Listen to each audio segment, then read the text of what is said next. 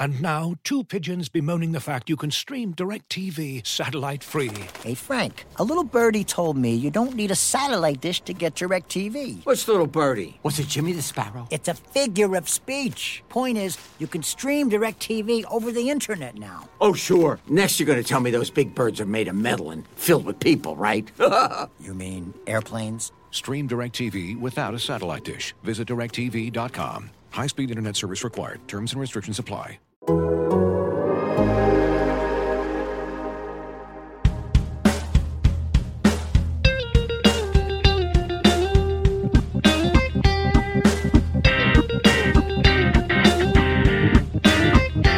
Welcome to Rated Barrels, presented by Topps. Check out Topps Project 70, celebrating 70 years of Topps baseball cards. Derek Van Riper, Eno Sarris here with you. It is Wednesday, September 8th. It is Hall of Fame Induction Day in Cooperstown. Of course, that's not normally on a Wednesday, but Derek Jeter, Larry Walker being inducted today.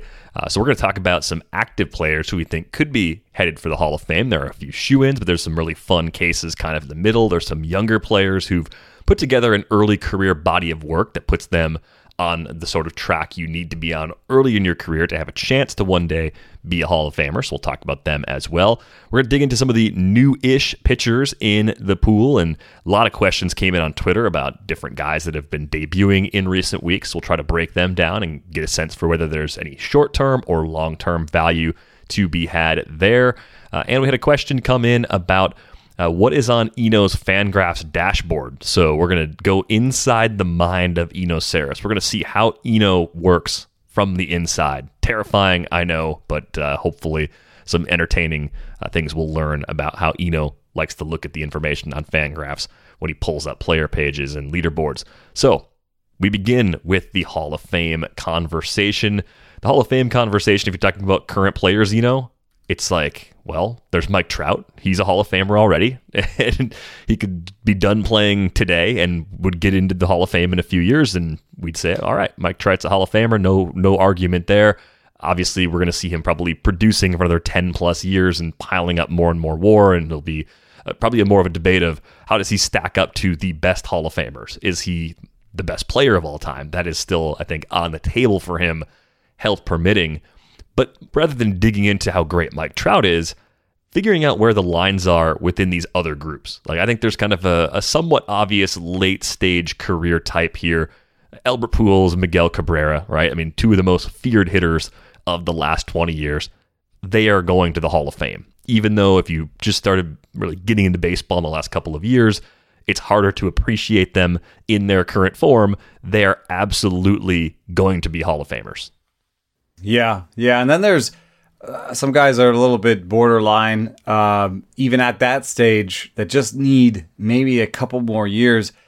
The one name that I think of is Buster Posey. I think that the intangibles, the storyline is there with the championships, and I think the production on the field has been very close to worthwhile. Last time I looked was, I think, a couple of years ago, and I said basically he's already a Hall of Famer. However, there's a big thing. I think almost every Hall of Famer has 2,000 hits, and he has 1,480. So that's not super close, but I feel like he'll finish off this season, get to 1,500. Will he play 3 more seasons? And if he does, will that get him the next 500 hits that he kind of needs to get in? I think he will, but there will be an interesting thing there. He already took a full season off in 2020 to be with his Twins. He could win like if they did something improbable and like won this year, like I could see him just being like, I'm good. Family time. Good. Yeah, yes, I could see it. I mean, he's done it before. But I think he's right there on the bubble. I mean, I think he's pretty much in, but you can't say he'd be in if he never played another game. Yeah, I think getting a few more years to pile up more production would go a long way toward helping his case. And Joey Votto, who I think we talked about maybe a week ago, he's probably in if we're both casting ballots. I will not be. I think you will be by the time Votto is there, right? So that changes things quite a bit. I wonder one thing though about Votto, because he's not going to have the benchmark home runs, 323 home runs. He's not going to get to another benchmark, probably, maybe 400, but that's not like the 500 club, which is it's not automatic entry, but it's pretty close. He's not going to get there on hits. He's not going to get there on the counting stats. He has 2012 hits. He's not going to get there on those things. So he's going to get there on his slash line. He'll be like one of the first, I think, to do that, where he gets in on the slash line. His career slash line right now is 302, 417, 519. He has a 300, 400, 500. That's one of the things I actually fell in love with baseball at the beginning was Frank Thomas's 300, 400, 500 lines on the back of his card, because I didn't have a concept of stats beyond that, I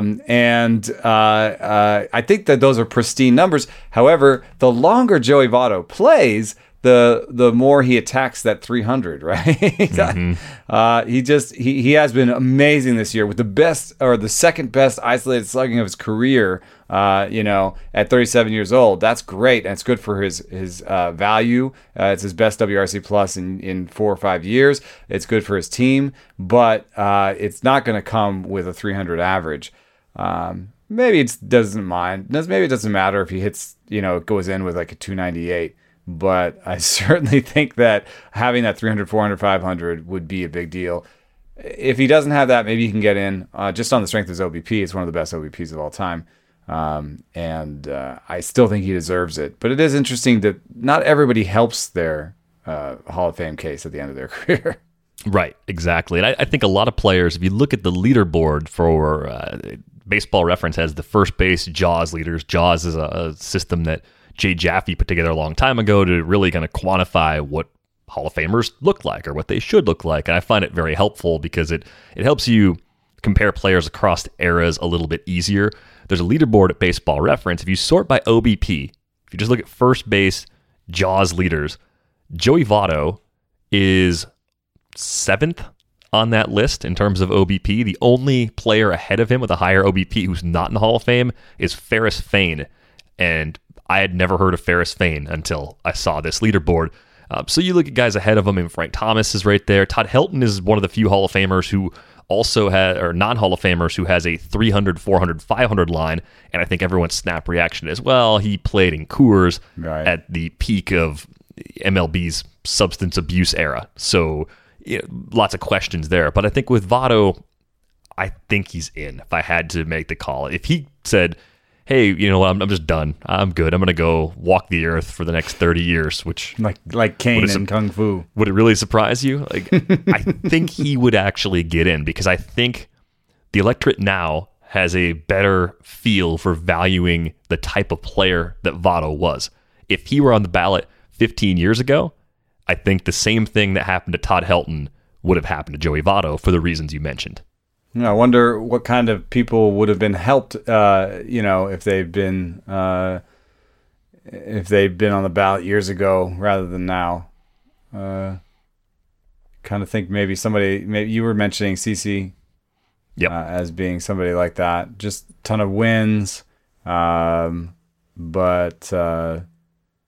not necessarily like the kind of war-related excellence that you might expect from a Hall of Fame. He's pretty borderline. He's there in JAWS among some Hall of Famers. He's ahead of Don Sutton, for example. He had a better peak than Don Sutton. But he's a bit of an accumulator like Don Sutton, and I just don't know. Accumulation in a time when you're not putting up the war alongside it is an interesting thing. Almost 3,600 innings from him. 3,400 strikeouts, if I'm reading that correctly. Nope, those are hits. I think he's a narrow miss. Those are hits. Wait, let me take that back. 3,093. I think 3,000 still means a lot in terms of strikeouts. That's gonna get him a lot of votes. The other fun leaderboard to pull up, I started watching baseball as a kid in the early 90s, is just take 1990 through the present day. and just see how all the players you've watched from the entire time you've watched baseball, how they actually stack up to each other. CC Sabathia is 12th in WAR among pitchers since 1990. So guys ahead of him, Randy Johnson, Greg Maddux, Roger Clemens, Pedro, Mike Mussina's 5th, Schilling Smoltz, Kevin Brown, Justin Verlander, Clayton Kershaw, and Andy Pettit. So CC Sabathia, I think, is in the conversation, but if you said guess what the voters are going to do, I think he's one of those guys that came in just a little bit too late. I think voters 5 and 10 years ago would have been more kind to his profile. Yeah, maybe. But I do think he helped himself by a little bit of that late career resurgence in New York with the cutter. And, I think of that a little bit when I look at Zach Greinke, because I think Verlander will probably have another season in him of pretty excellent, and it'll be excellent by WAR. Kershaw, I don't know how many more seasons he has, but they'll always be excellent by WAR. He's very good at striking people out and limiting the walks. That's a big key point of WAR. Greinke, however, the stuff has started to fall off, and it's fallen off to such a great degree that the strikeouts are falling off. So I wonder, even if he does pitch 2 or 3 more seasons, how much WAR he'll actually add. I do think at 2,800 strikeouts or 2,799 for Greinke, adding a couple more seasons and getting over that 3,000 hump might be all it takes. But when it comes to Jaws, Greinke, Verlander, and Kershaw are the top 3 active players. And they're basically right at average of the 65 Hall of Fame pitchers. And Jaws is Jay Jaffe's system, if we haven't mentioned that yet. So Greinke, Verlander, Kershaw basically in, but could all help themselves by getting above that average. All in, I think one of the more complicated cases for some might be Robinson Cano, who, if you look at the Baseball Reference WAR leaderboards, is 6th among active players. Actually, Yikes. Edges out Miggy, edges out Max Scherzer to this point, edges out Joey Votto. But I don't think Cano is getting in. Look how PED cases have been handled so far. Yeah, I mean, he's more Manny than even Bonds, right? Yeah. Once if you fail a test once they have tests in place, that seemed to be a line that people have drawn. So yeah, I guess I would guess he's not in. Scherzer's in for me just to finish off the starting pitchers, and Sale and DeGrom have a surprising amount of work to do. They are above Hall of Famers already, but they're above Hall of Famers from different eras, basically, and also at the very bottom. So they would really need to do a fair amount of work to cement their Hall of Fame cases. Same with Garrett Cole, too. I think he's kind of in the same boat as those players right now. Bryce Harper, I think, is tracking toward being a Hall of Famer. I think he's... Oh, now you're talking about sort of slightly younger guys that have a lot of work to do, but... Because I think that's, the work from Sale and DeGrom could be on the order of 2 or 3 seasons. I think Harper kind of has to keep it up for a little while longer. Like 5 more seasons of 4 to 5 WAR, and then he can be a 2 to 3 WAR guy a few times, and it'll all look really good. The arguments we will have, and the yelling that there will be. There's always yelling. That's always yelling. Yes, that's correct. But I think it'll remind me a little bit. One of the things that has not been super fun today has been the sort of Derek Jeter rehashing, and I don't know. I think he was a really great player. I think the defensive metrics that people are using to judge him are imperfect. He probably wasn't a great defender, but he was definitely a leader and was kind of like the kind of perfect figurehead to have for the Yankees, where you have all this media. You have all this media, and all they're trying to do is elbow their way to the top of the media heap themselves, right? So they're all trying to get scoops. They're all trying to get that quote from you. They're all trying to break some story with the guy saying the wrong thing. And Derek Jeter never said the wrong thing. I mean, he never said anything really interesting, but he never said the wrong thing. It's a little bit like Mike Trout. You like in the present tense, you might look at him and say, "Oh my God, that is a boring interview." it's calculated, man. It's Teflon. It's the guy that every media can go to and get their boilerplate, quotes for the piece, and will never hurt the team with what he says. It's brilliant. It's annoying, but it's brilliant. And in terms of his offensive game, really good opposite field power, really good contact ability, just a really, really good hitter. Was his defense not great? Probably not great, but also I'm not gonna look at UZR and be like, oh, obviously one of the worst defensive shortstops of all time. Maybe not. You know what I mean? Like, maybe, but maybe not, because those metrics are pretty flawed. I mean, Jeter is 9th in position player WAR since 1990, so I don't really have a strong argument against him. That has UZR in it, so like, what are we even talking about here? That's with negative defensive value for his career factored in. So I'm not gonna scream that he shouldn't be in the Hall of Fame. Yeah. Not really my brand anyway, right. But not today too. That will happen with Bryce Harper again. I mean, for sure. I'm sure there will be people that don't want to vote for Bryce Harper when the time comes, even if the track record says you should absolutely do it once we get there. The early career guys are probably the most fun part of this conversation. You could look at Juan Soto, Fernando Tatis, and Ronald Acuna as 3 guys who I think have laid the groundwork to be Hall of Famers someday. Obviously, a lot of work to be done, but if you had to, bet on players in their early 20s who are going to reach Cooperstown 15 plus years from now, they'd be the first 3 names that I would look to every single time. Yeah, and one of the things that really sticks out for me is all those guys got going early.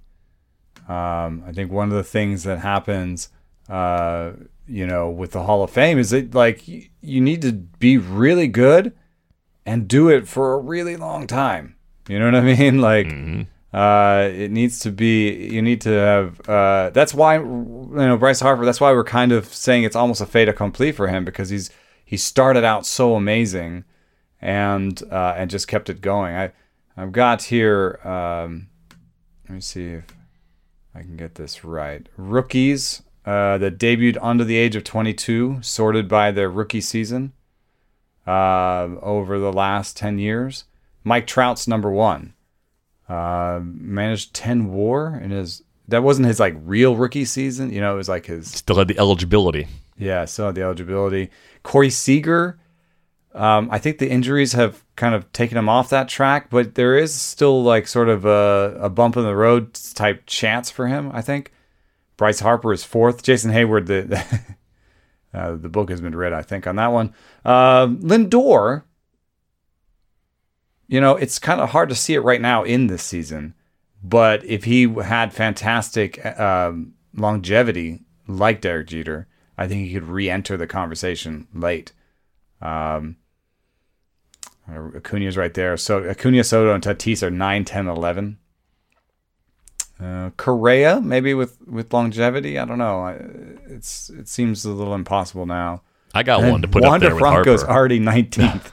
Yeah, see. Season's not even over. Was that the name you're going to say? No. I think he's kind of the next guy. It's like, he's only had, a third of a season basically to show us what he can do. But that's the kind of start you would need in your first 60, 70 games to say, hey, I'm probably going to be in this conversation someday. I would say Mookie Betts would be a guy that also belongs firmly in this conversation. I mean, he's been around for so long, but he's only 28, just 29 in October. He's got plenty of time to continue providing big seasons. And I think one key indicator for me at this stage, because the massive contracts are increasingly rare, a team that gives a player 10 plus years, and Mookie Betts got 12 for 365, to me, that's a sign that all the internal indicators are that a player is going to age very well.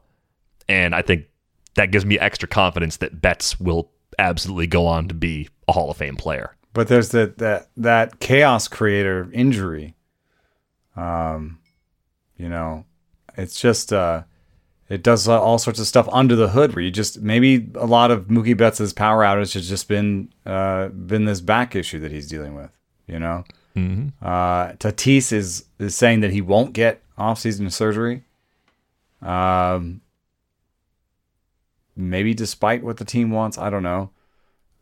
It doesn't seem like something that'll heal itself. But there is that Bob Horner connection where you just, does Tatis stay healthy, or does he end up being oft hurt like Bob Horner, and we talk of what could have been rather than what was. But yeah, those mega contracts are really interesting because they also seem to be like, let me put our hat on this guy in the Hall of Fame, right? Mm-hmm. The guys, everyone will remember the last 10 years, the ones we paid for. So that's why you look at the big contracts. I just don't. Manny Machado's contract was pretty big. I don't think that he's. I don't think he's on that track. Machado could get there, but if you said pick a side, bet yes or no based on what he's done so far, he'd be one of the best players not in the Hall of Fame. He'd be a no for me. I'm going to pick one of the young guys we're talking about, the youngest crew. I'm going to pick one. Juan Soto. And it's because I think I have so much faith in his approach and the way that he takes at bats. He's very Miguel Cabrera in that he has opposite field power. He's power to all fields, and he loves taking pitches. It's built for longevity. I love Acuna's game, but when we only have a very small sample, we have one season of him having good plate discipline, of having above average plate discipline. Tatis and Acuna both share a penchant more than Soto for whiffs, which can become a problem.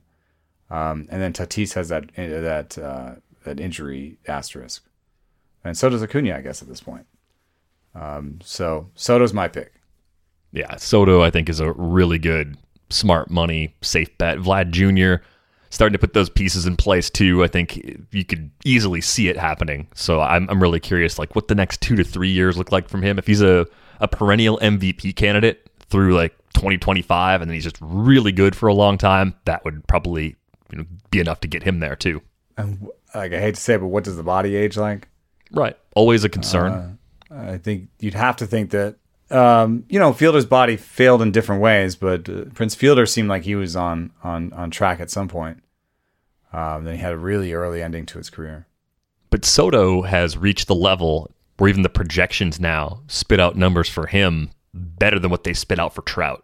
And Trout's been breaking the projections for almost a decade. So to see Soto reaching that level, I think quickly. He deserves to be in there too. I mean, I think the thing I wonder about with Soto, Trout earlier in his career was at least pushing some extra value playing center field, right? There was an extra nudge on a few of his seasons for his center field defense. He's not getting that anymore. He should probably go to a corner.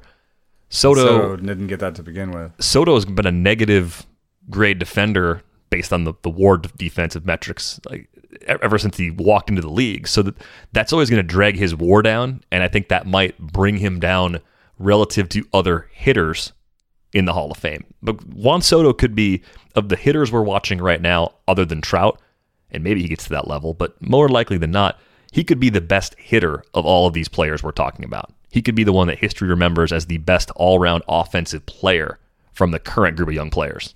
Then it'll be a little bit like Votto, where we won't be talking about his WAR as much as we'll be talking about his slash line or his OBP as the best of all time. It also makes me think of, Yadier Molina's case.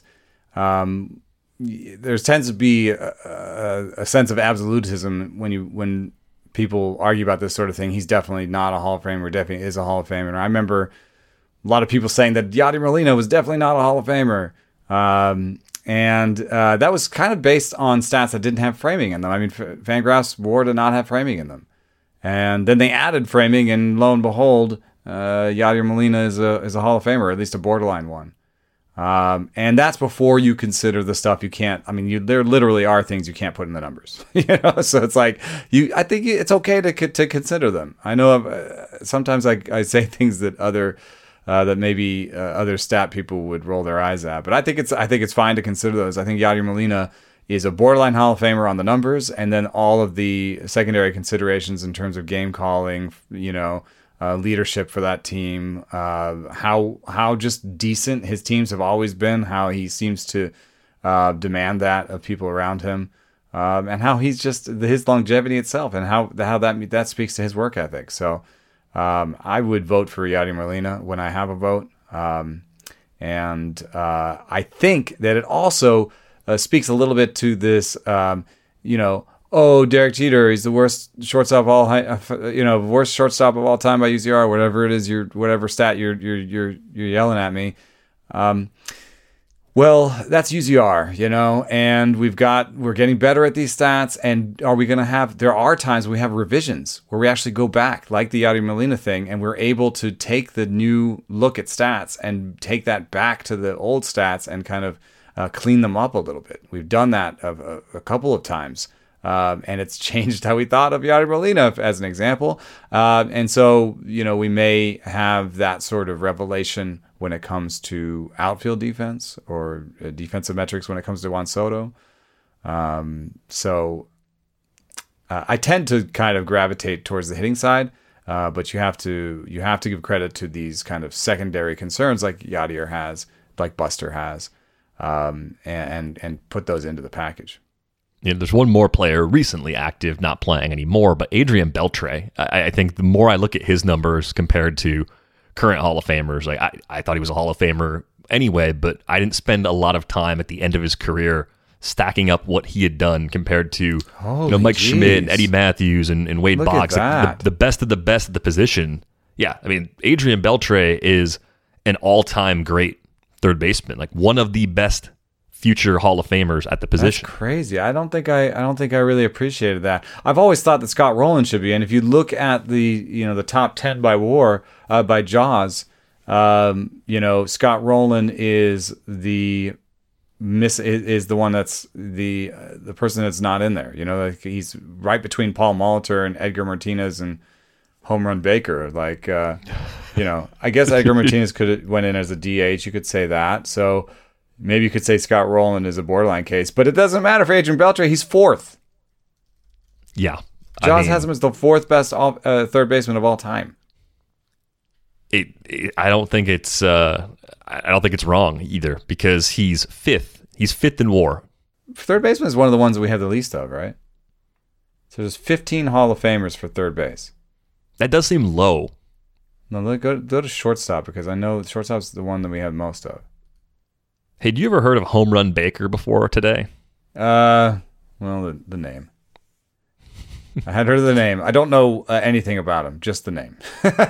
Yeah. It's a good name. Fantastic There are name. 23 shortstops in. Well, all right. We didn't cause any fights, hopefully. I'm sure we left somebody off the conversation, so let us know who we forgot, because that's what the Hall of Fame conversations are all about. But I just think we're really at a fun time in baseball history where we have some young players on that trajectory. We have some guys right around their peak who are tracking that way, and we still have some guys even in their early 30s who, with the right mix of health and sustained great performance, could actually find their way into this conversation over the next couple of years. Looking for an assist with your credit card but can't get a hold of anyone? Luckily, with 24/7 U.S.-based live customer service from Discover, everyone has the option to talk to a real person anytime, day or night. Yep, you heard that right. You can talk to a real human in customer service at any time. Sounds like a real game changer if you ask us. Make the right call and get the service you deserve with Discover. Limitations apply. See terms at discover.com/creditcard.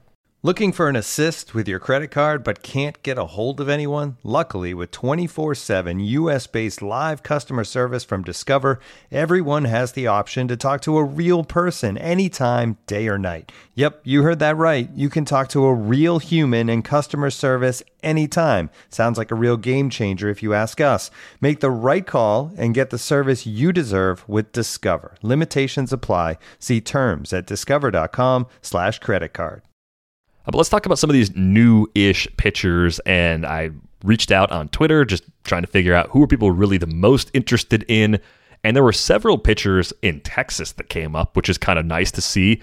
All guys that have come from various trades that this team has made over the last 4 years or so.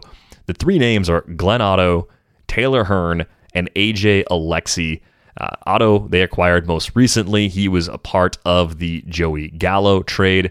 And we'll start with him. I mean, I think the broader appeal for me with the Rangers pitchers right now is how the park has played. I think you can stream pretty effectively in that ballpark, which was not something you could do at the old ballpark in Arlington. But is Otto more than a home streamer for you? Do you see anything in the underlying numbers that gives you some hope that he's more than a back-end sort of starter? He debuted with amazing numbers. I think it was like a 119 pitching plus. But if you kind of poked under the numbers and kind of looked at stuff versus location, it was mostly location. He had one pitch that was above average by stuff in his debut. I think it was a slider, and the rest were average-ish, but he'd like located them really well. Now that we got two appearances in there, it looks like the two breaking pitches the knuckle curve is about average. The slider is above average by stuff. So that's a good foundation.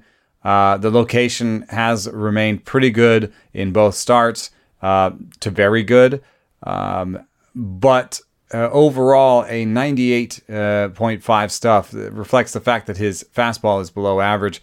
And there is a bit of that year-to-year thing where will he have the same command next year? Because stuff is stickier year-to-year than location.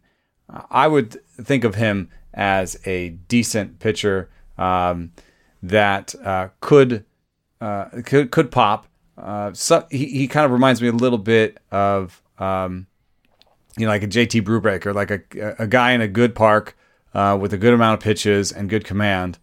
And you've seen over the course of this season how Brubaker has been good and also struggled a little bit as he's lost some of that command after the enforcement, I think, a little bit. So, I think that he's a good pitcher. I like him. I don't think that he will be in my top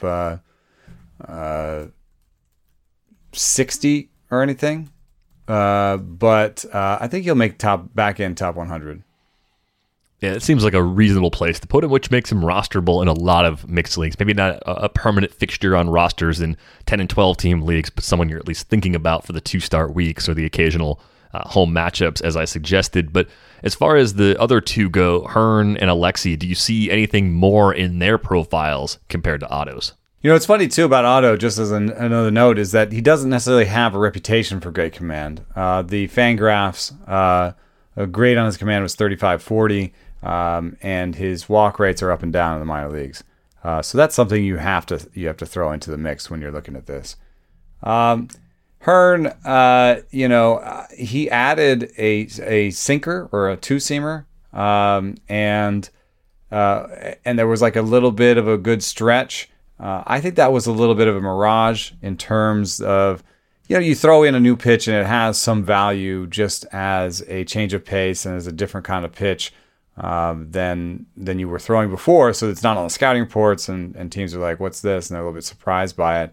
But in terms of like the actual the numbers, the stuff numbers, the movement numbers, whatever, it's not that great of a pitch, and it's not going to save his career. So I've got Hearn as a I would put Hearn below Otto, and just waiting here for the applet to load. I'd put like doing research on the screen on YouTube right now, but really we're just waiting. Just waiting.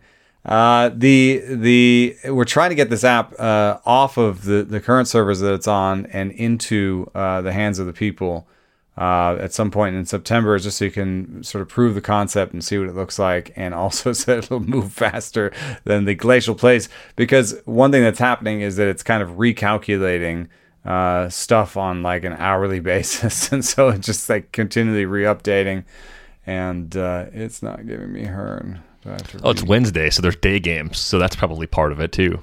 Yeah. Well, it should be nightly. Okay, let me reload. I was afraid this might happen. While you're doing that, I think with AJ Alexy, I think he might be the one of the three that I'm most interested in, but what I'm concerned about in that profile is that he has had issues with walks. throughout his time in the minor leagues. And I don't know if that will go completely away. I think the look I had at him for part of Monday's start, I didn't think his command stood out to me as bad in that outing.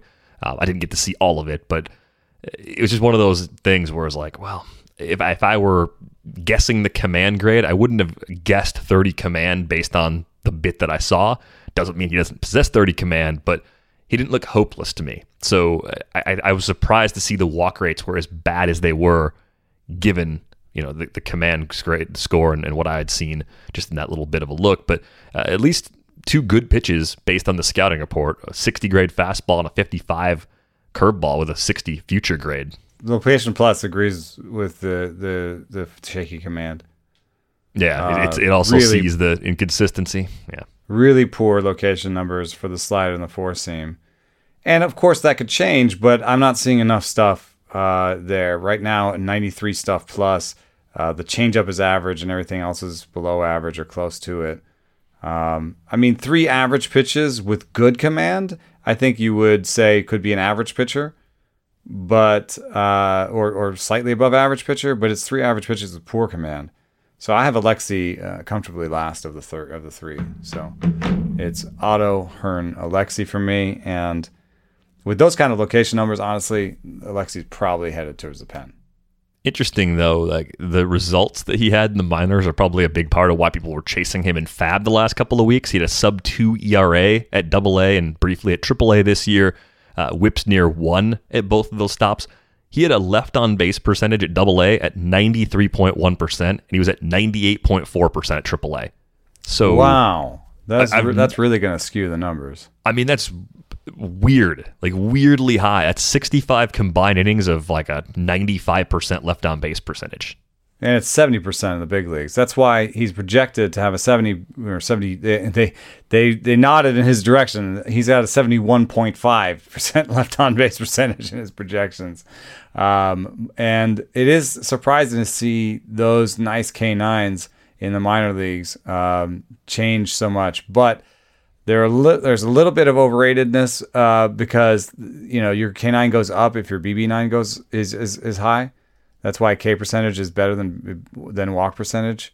That's why K percentage is better than K9, because K9 is actually linked to BB9, because the more innings you have, the more...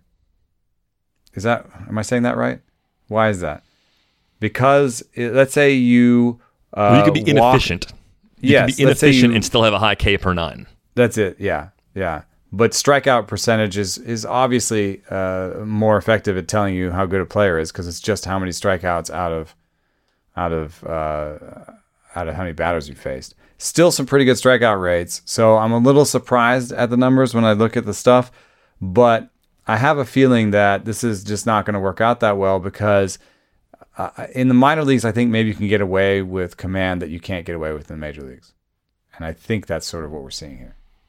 Right. Well, I think the good news here is that if the stuff's going to play up in a relief role, there's some high leverage opportunities to be had in the Texas bullpen. So failing as a starter for the Rangers doesn't necessarily mean that Alexi will be without fantasy value, even looking ahead to next season. If he fails quickly enough as a starter, they make that move sooner rather than later. Maybe we're talking about him as an 8th inning guy or a possible closer in the not so distant future.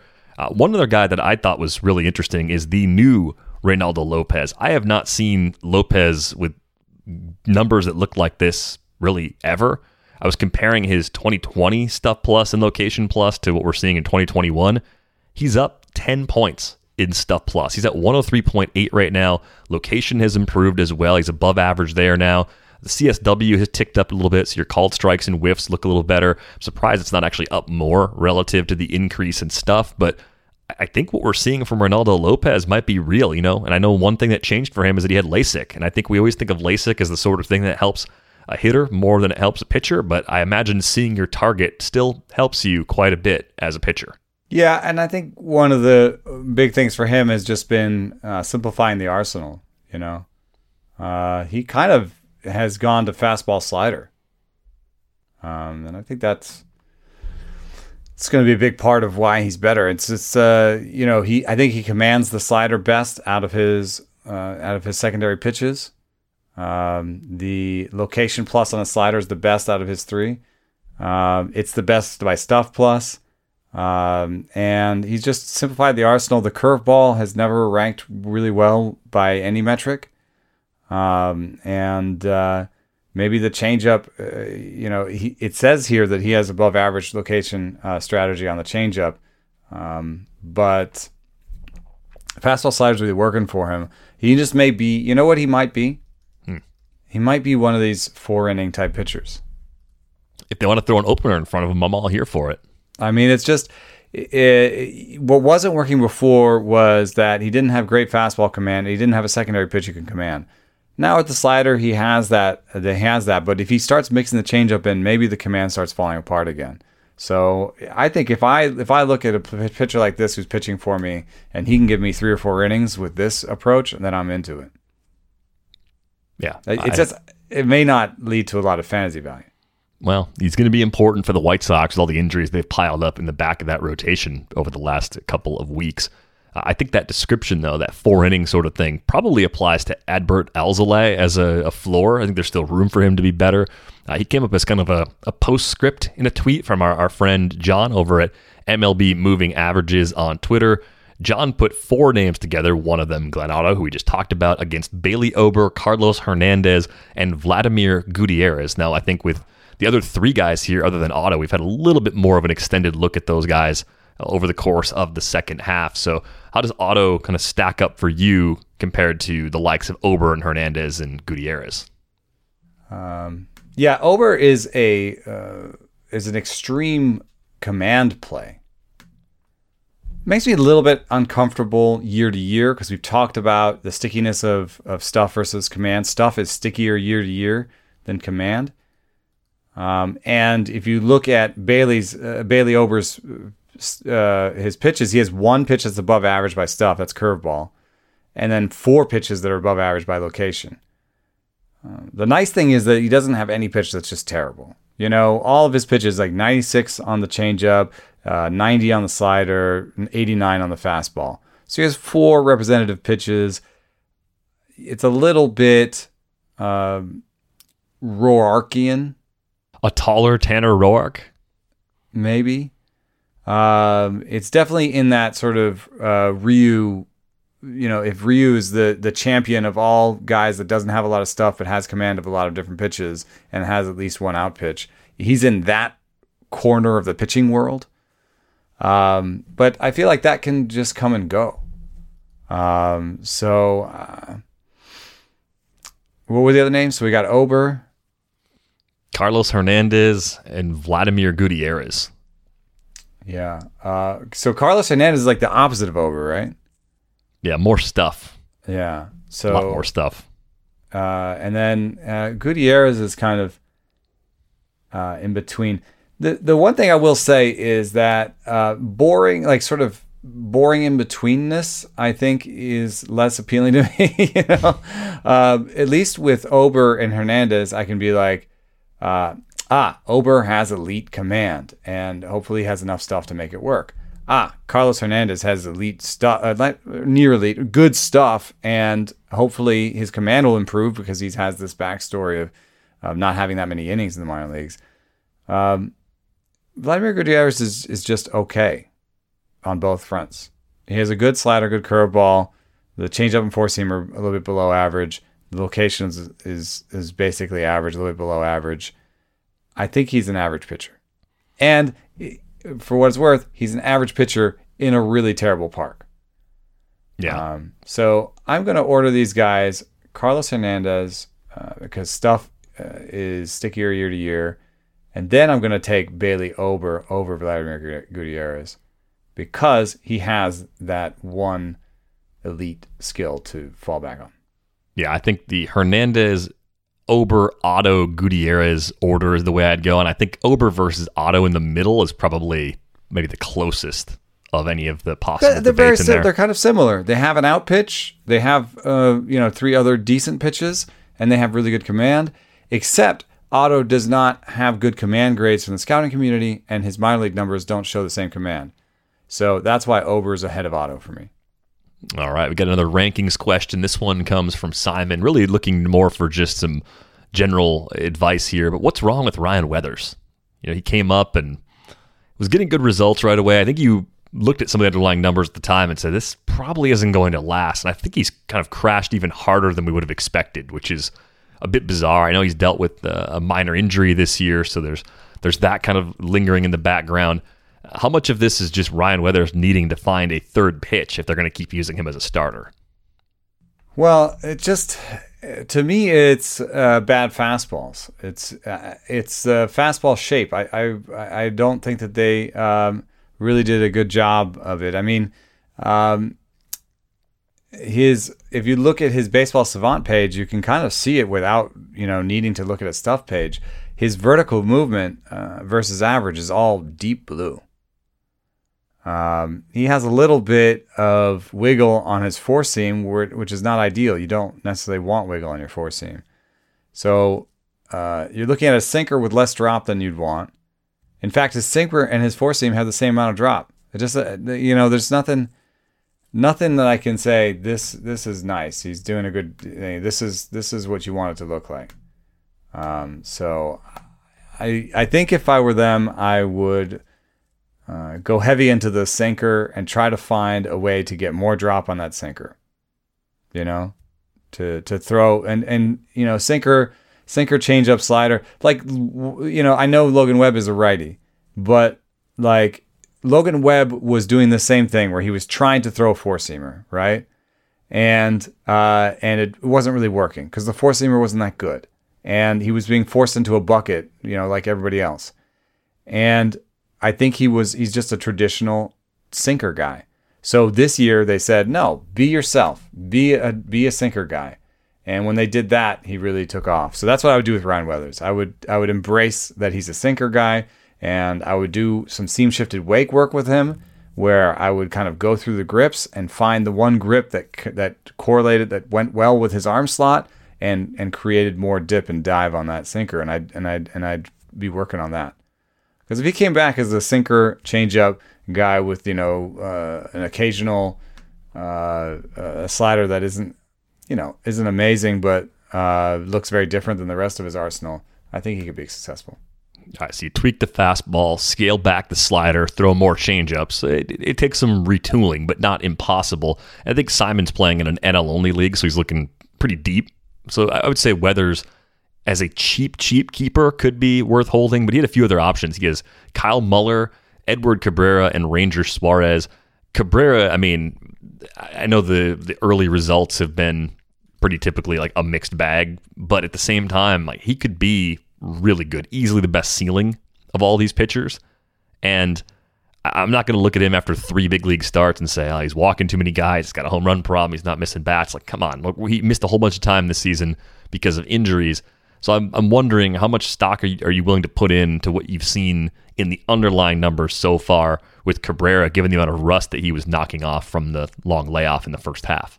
You want more pitches, but Stuff Plus does like the slider, curveball, and four seam for Edward Cabrera. So, that's something I would hold on to. I would say that despite his really small walk numbers in the minor leagues, Edward Cabrera did not. What's his scouting grade on his command? It's like 45. 45, yeah, 45, 50. So that's a little bit surprising for a guy who had like 0 walk rates in the minor leagues. Like had some walk rates that started with 1s and 2s. So I think that it's not too surprising then that his location plus numbers aren't amazing either. So I would take Edward Cabrera out of the bunch. He has the best home park situation. He has the best Stuff Plus, and he has the best 3-pitch mix out of anybody. I think even if the changeup isn't any good for Eduardo Cabrera, which this suggests maybe it might be the case, the slider and curveball and four-seamer are enough to make it work. Is there anything good in Kyle Muller's profile? I feel like we talk about a lot of these Braves depth prospects a lot and we don't come up with a lot to be excited about. As I have it loading, the way I remember Kyle Muller is not good command. And a decent slider, but possibly the kind of command that might make it hard to be successful as a starting pitcher. And then there was Ranger Suarez was part of that question as well. He's shifting back into the rotation for now. He kind of seems like a guy that's going to get stuck in between and fall into that permanent swingman role. Like, if you said choose one of Suarez or Bailey Falter, who do you think is more likely to be a useful deep league starter in 2022? I'd actually take Falter, even though Suarez is getting that chance right now. Yeah, very lackluster strikeout rates in the minor leagues for Suarez. And if he returns to that as a starting pitcher, then I think he might be just a little bit boring. But a nice K rate as a swingman this year. A lot of relief appearances. 25% K rate for Suarez here in 2021. It's true, but some of that was what you're saying as a reliever, right? Yeah, a lot of that has come as a reliever. Yeah, I'm pulling up his numbers because I would assume that he does not have a standout thing. What Bailey Falter has, it's not good stuff at all, but he has standout command, so he's a little bit like a low-rent Bailey Ober. Ranger Suarez is showing up here as having a good changeup and slider by stuff, having above-average location, and being basically an average pitcher. I will point out, though, that his last 5 appearances, he's had basically a 90 stuff, and those are his appearances as a starter. Yeah, so that gives you a better idea of how things are going there. I think if you're in a situation looking at that group of pitchers... What was the group? That was Weathers... Cabrera, Weathers, Suarez, and Muller. I think I'd go Cabrera 1 by a good margin. Good margin. Weathers probably 2nd, and then I think I'm Muller over Suarez, mostly because of the park. I do not like trying to take shots in Philadelphia on pitchers that I'm just not sure about. Not until that pitching program has proven something. Kyle Muller has a 112 stuff plus on the slider. And then he's 95 on the curveball and 85 on the four seam. He just has really poor location numbers. Average on the slider, but 86 on the curveball and 90 on the fastball, that's tough. I mean, if you have poor fastball command, it's going to be pretty rough on you. But it's at least he has a good breaking ball. I might put Muller ahead of Weathers. There's some aspects of the Atlanta pitching program that I think are in good shape. And we still have some questions about San Diego in that regard. So right, I can see where that comes from. Sometimes you are kind of trying to read the tea leaves of how do these teams, what kind of things do these teams do with their pitchers, and how do they approach this? And Kyle Muller, also what you can see in Atlanta is that he might have multiple bites at the apple. I mean, look at how Touki Toussaint is back in the rotation after being in the bullpen. So they're going to kind of play around with pieces and have Sean Newcomb got a couple of tries at it. He's probably a reliever now, but he got a couple of tries at it. So I would say Kyle Muller gets a couple of tries at it, and I like him better than I ever liked Bryce Wilson. I like him better than Kyle. Wasn't there another Kyle? Who was that? Who was the guy I'm thinking of? Kyle Wright? Yeah, I think I like him better than Kyle Wright, but he reminds me of Kyle Wright. But I think if you had 2 or 3 Kyle Wrights, one of them becomes a good major league pitcher. So this is a little bit like a kind of a second coming of Kyle Wright, just kind of looking at the stuff and how the arsenal fits together. Good breaking balls, poor command. And now, 2 pigeons bemoaning the fact you can stream DirecTV satellite-free. You see this? A family watching baseball on DirecTV with no satellite dish in sight. Let's heckle them. You call that changing the channel? Choke up on the remote, buddy. I hope getting all these games on DirecTV makes up for your mother not pre-chewing your sunflower seeds. DirecTV has the most MLB games. Visit DirecTV.com. Claim based on total games offered on national and regional sports networks with choice package or higher. Availability of RSNs varies by zip code and package. High-speed internet service required. Terms and restrictions apply. And now, 2 pigeons bemoaning the fact you can stream DirecTV satellite-free. You see this? A family watching baseball on DirecTV with no satellite dish in sight. Let's heckle them. You call that changing the channel? Choke up on the remote, buddy. I hope getting all these games on DirecTV makes up for your mother not pre-chewing your sunflower seeds. DirecTV has the most MLB games. Visit DirecTV.com. RSN.com. Claim based on total games offered on national and regional sports networks with choice package or higher. Availability of RSNs varies by zip code and package. High-speed internet service required. Terms and restrictions apply. Had another couple of questions come in about Aaron Ashby, 2022 expectations for him. What are we seeing in terms of the underlying numbers with Ashby so far? Yeah, that was interesting because it gets brought up a lot in the context of the Brewers pitching development program, which 100% I have total admiration for. I did, a Stuff Plus thing where I looked at Stuff Plus by team, and the Brewers really stood out. However, Aaron Ashby does not stand out for me.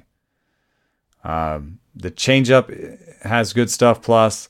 The slider has good Location Plus, so you could make that work. But here's the numbers on the sinker. 77 Stuff Plus, 92 Location Plus.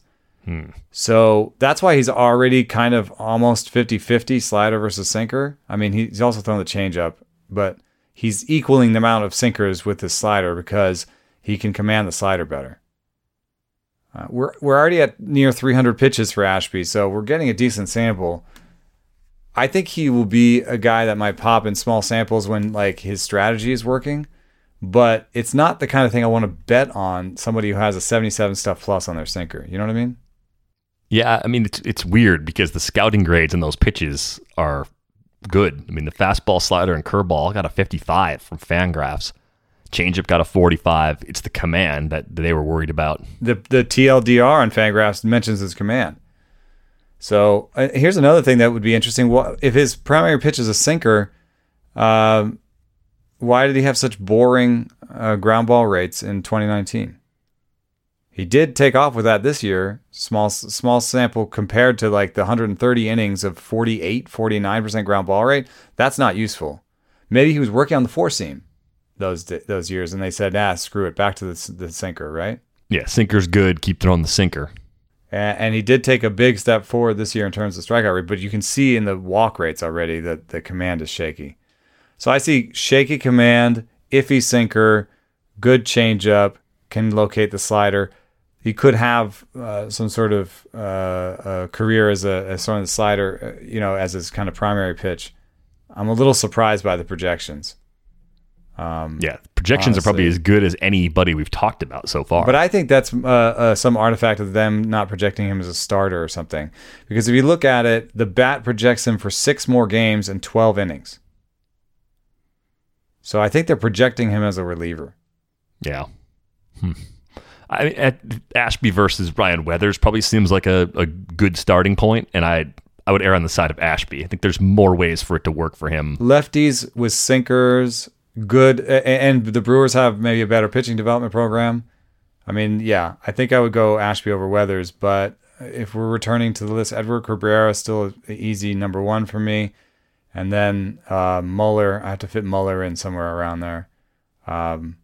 Might go Ashby or Muller, Ashby, Weathers. Fringy for the top 100 if we think he's got a rotation spot. None of these guys is really popping for me as somebody that I'm going to put my hands around and promote as my sleeper next year. I'm still sort of waiting for that in this group. I think Edward Cabrera is the closest. Maybe I got one here from the next question we got at Baseball Pods. Our friend Chris wanted to know if you had to draft a 2022 redraft league today, how would you rank Carlos Hernandez, Luis Gil, Nestor Cortez, and Josiah Gray? Get a little more upside pushed in there to use the bad U word. I should throw a couple bucks into the swear jar if I can find it. Where's my swear jar? So Gray has been getting hit a bit recently. Cortez has been great, kind of in the surprise starter role for the Yankees. Gil, I was looking this up because someone asked on Twitter about using him against the Blue Jays on Wednesday. Their situation Fantastic was numbers. Really good numbers based on the Stuff Plus and Location Plus model. I still didn't want anything to do with the Jays, given that this particular question was about ERA and WHIP for that matchup.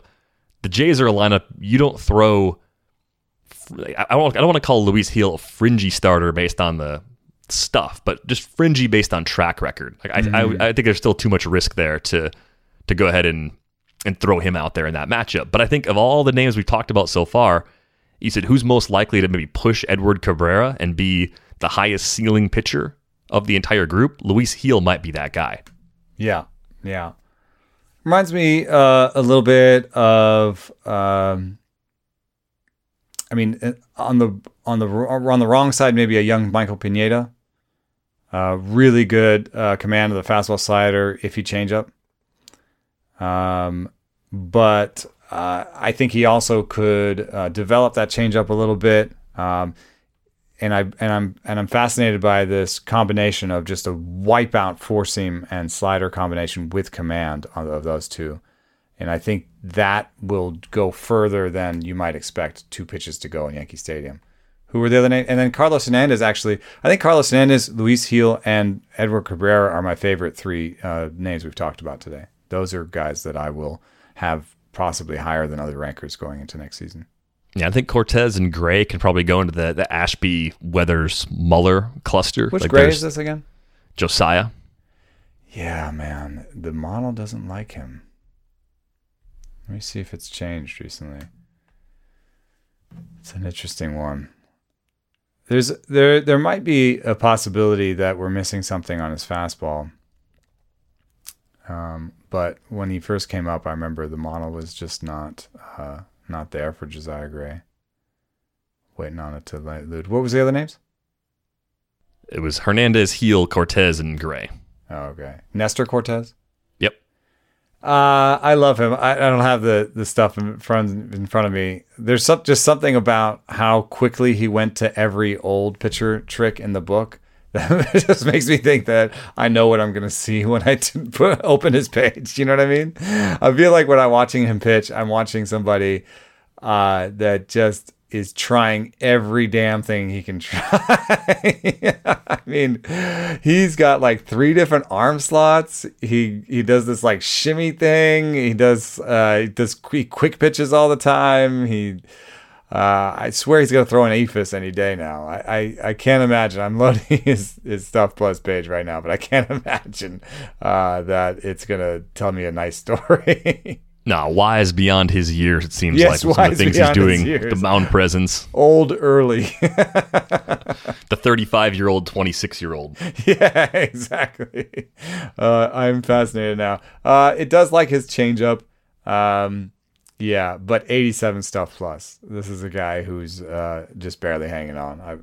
I'm not that into it. But let me get Josiah Gray up, because that's fascinating to me that here's a guy who does have... would you say that he has the scouting pedigree and the minor league numbers to suggest that everything's in place for him to succeed? Yes, and I think the only thing that would be even a yellow flag with him is that the Dodgers were trading him, but they traded him to get Trey Turner and Max Scherzer. You have to trade good players to get good players. So that shouldn't just be the red stamp of, well, he's never going to be good. Give up on him. The Dodgers traded him. Like, I don't think that's fair at all. I mean, I think the breaking balls are okay, but 93 Stuff Plus in 735 pitches, on top of the fact that he's now demonstrating some proclivity to the home run. I think he's kind of just like a modern pitcher that lives at the top of the zone, gets a lot of whiffs for it, and gives up a lot of homers for it. I don't think that his stuff necessarily stands out as going to be effective in that situation. Like his 4-seam fastball is a 93 Stuff Plus and a 95 Location Plus. Right. So maybe the mindset, the approach is good, but the stuff doesn't lend itself to making a lot of mistakes. And he's in a park that gives up homers, with the best of them. And then on top of that, there might be a DH next year. So he wouldn't be any different than, somebody who pitches in a bandbox in the AL right now. I could see Gray having more rotation job security than a lot of the other guys we're talking about, especially the guys on contending teams, though. So that might push him a little higher in the rankings, even though there are some causes for concern. We had a few questions coming about Drew Rasmussen, who we were surprised to see in the Rays rotation recently. What do the underlying numbers tell us about what Rasmussen has been doing more recently in that expanded role? I'm so mad. I was talking to somebody in the Rays organization, and I was like, "You guys got Rasmussen to start, didn't you? Didn't you? Didn't you?" Did you get like an upside down smiley emoji back? Like what? No, they were like, no, we think they're both good relievers. I'm like, you, I'm shaking my fist at you. How long has Rasmussen been starting? I think it's probably about 5 now. In those 5 starts, 3 of them have remained above a 110 stuff plus, and 2 have been more like 102, 103. Right, and that's getting him out fairly early. He did face 20 batters in 2 of those 5 starts, but 15 or less in the other 3. So he might be landing right in that Reynaldo Lopez. Can't push him quite as hard, but we can use him and get a lot of outs with him. Yeah, and what do you do about that in fantasy? It's going to be more of a thing. We're going to have more of these guys, and they're going to be good, and I bet you they're going to be better than people think because they won't give you wins. Remember, like, we've had fantasy players who tell us there are elite relievers that don't get saves that are good to roster. And we ignore them all the time because we're going after saves, you know? And we'd rather have that clunky, 10-save terrible reliever on our team than somebody like Josh Hader 1.0, that was out there putting up zeros but no saves. I feel like we're going to have that same thing happen with these 4-inning guys where you'll have old baseball heads saying, that's we don't have enough place on the roster. It's going to screw up your bullpen. You can't do that's going to be, in terms of real life baseball, they're going to be like, the 4-inning starter is just the end of baseball. It's the death of baseball. It's the worst thing that's ever happened to baseball. Then you'll have other teams that totally embrace it and have like 2 or 3 4-inning starters. And like the Giants have just and the Dodgers just have like a really active train between their AAA team and their major league team with the relievers to keep their bullpen fresh. And then in fantasy, I don't know what the equivalent is. I think in a 15-team league, it absolutely makes sense to take a shot at a couple of these guys, especially if they start behind an opener, then they might get the win. And know that a lot of times if they start the game and go 4, they won't get the win. It's a dumb thing in scoring. Can we just fix the win rule? Wouldn't that solve so many of our problems? I think should we just fix that anyway? Just for a lot. I'm a big advocate of trying to just talk to scorers and think of a different way to award the win. I think that sometimes they get too caught up in the actual advice of how to score for a win.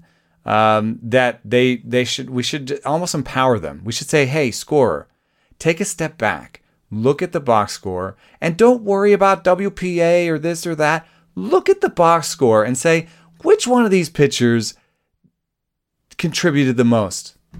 Because WPA can be flawed. It can wait certain innings too much.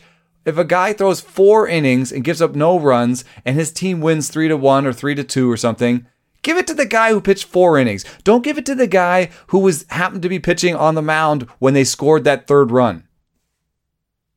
Yeah, sorry. You know what? You know what's funny is it's the weirdest things that get me all upset. I think it's funny when I'm calm and you're riled up about stuff because it seems like it's the total opposite. And I'm just sitting here. I'm like, whatever. I went to the beach on Monday. Do whatever you want with your wins. It was beautiful. It's fine. Beautiful day at the beach. Yes, but score better. And then and Rasmussen and Heel are gonna be guys that I have higher than other people. I'm guessing, because they're good, and sometimes they'll luck their way into a 5th inning and get those wins. And it'll be those days when they're super efficient and they haven't thrown a bunch of pitches, right? And they let them have that 5th inning because they're still below 80 pitches or whatever. Those games exist. And in the meantime, he won't trash your stats. I got another name to throw at you. We don't have stuff plus numbers on him because he's still in the minors. We were asked about Cody Morris. He's a pitching prospect in the Cleveland organization. Scouting grades there are pretty good. 3 pitches, 50 or better, 55 fastball, command a tick below average, but having a great year between AA and AAA. Hasn't thrown a lot of innings. You talk about a prospect of the week candidate. This is a guy that's been kind of creeping into the conversation. I think he came under the radar a few weeks ago. This is a Nando prospect special, right here. This is a guy that I think is legitimately good, who has flown under the radar, and I think he based on the level he was at, his age, the lost season, is exactly the type of player that kind of popped up and really surprised a lot of people this year. Let me count this up. He's got 40, 84, 129, 130 innings in the minor leagues in his career. 130, keep that number in your head. And then strikeouts, he's got like 175. Woo! That works. Yikes. Love you. Oh, man, I love when I see a line like this. Like a bit of a fly ball pitcher. Suggests he's a four-seam guy. I love this.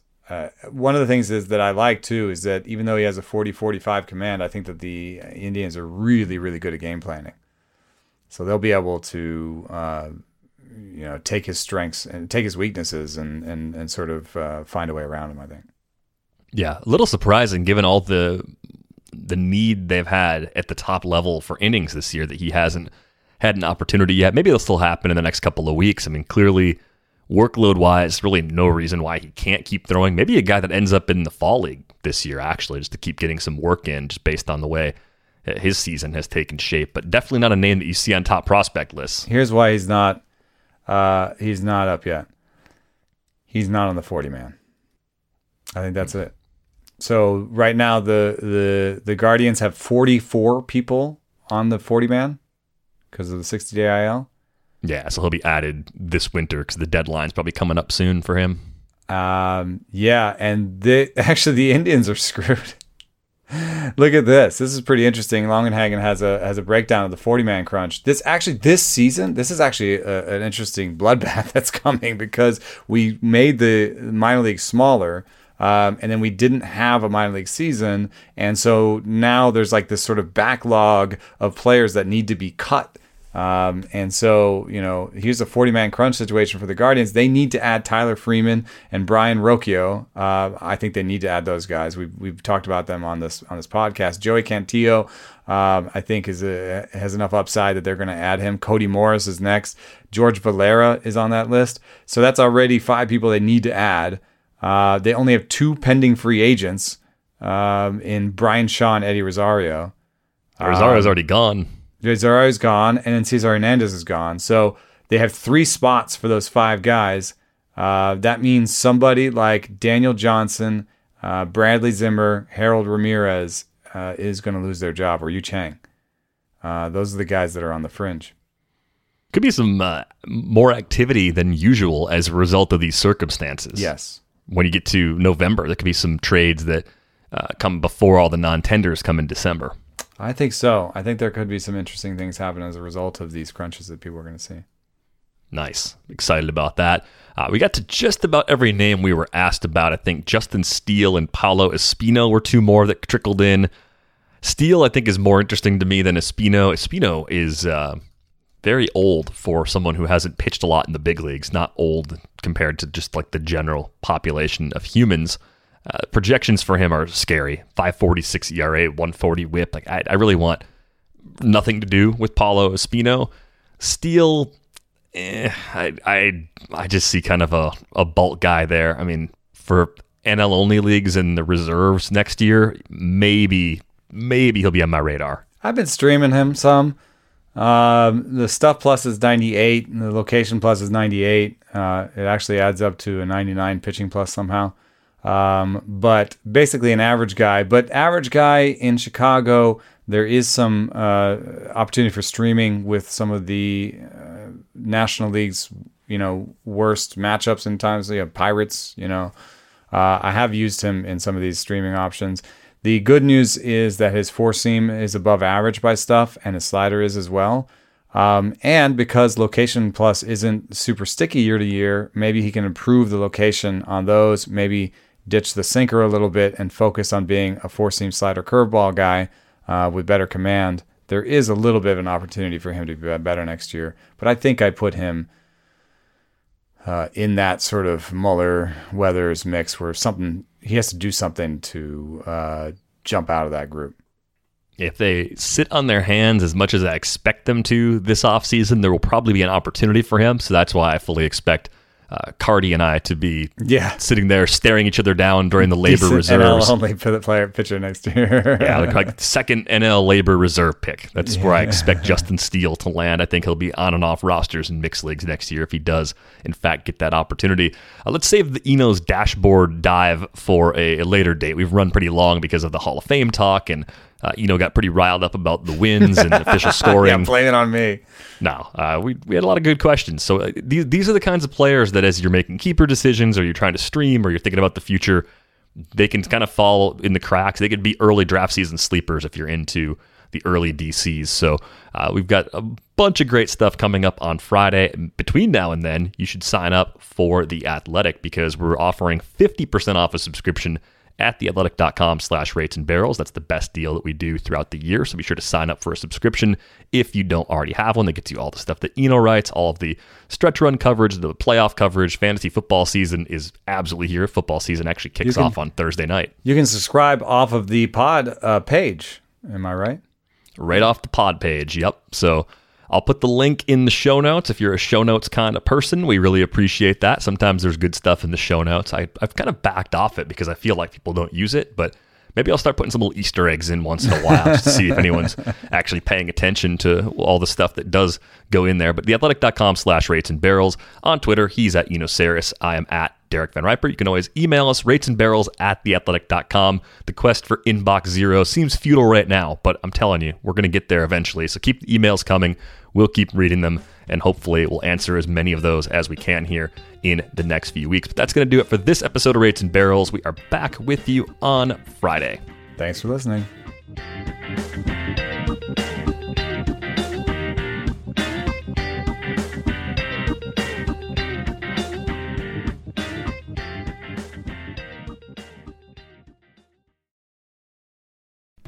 As you've probably heard by now, we've teamed up with BetMGM this season. We'll be using BetMGM lines to make all of our picks, and we'll have special offers for our listeners each week. If you haven't signed up for BetMGM yet, use bonus code THEATHLETIC, and you'll get a 1-year subscription to The Athletic, plus up to a $1,500 first bet offer on your first wager with BetMGM. Here's how it works. Download the BetMGM app and sign up using bonus code THEATHLETIC. Make your first deposit of at least $10. Place your first bet on any game and claim your voucher for a 1-year subscription to The Athletic.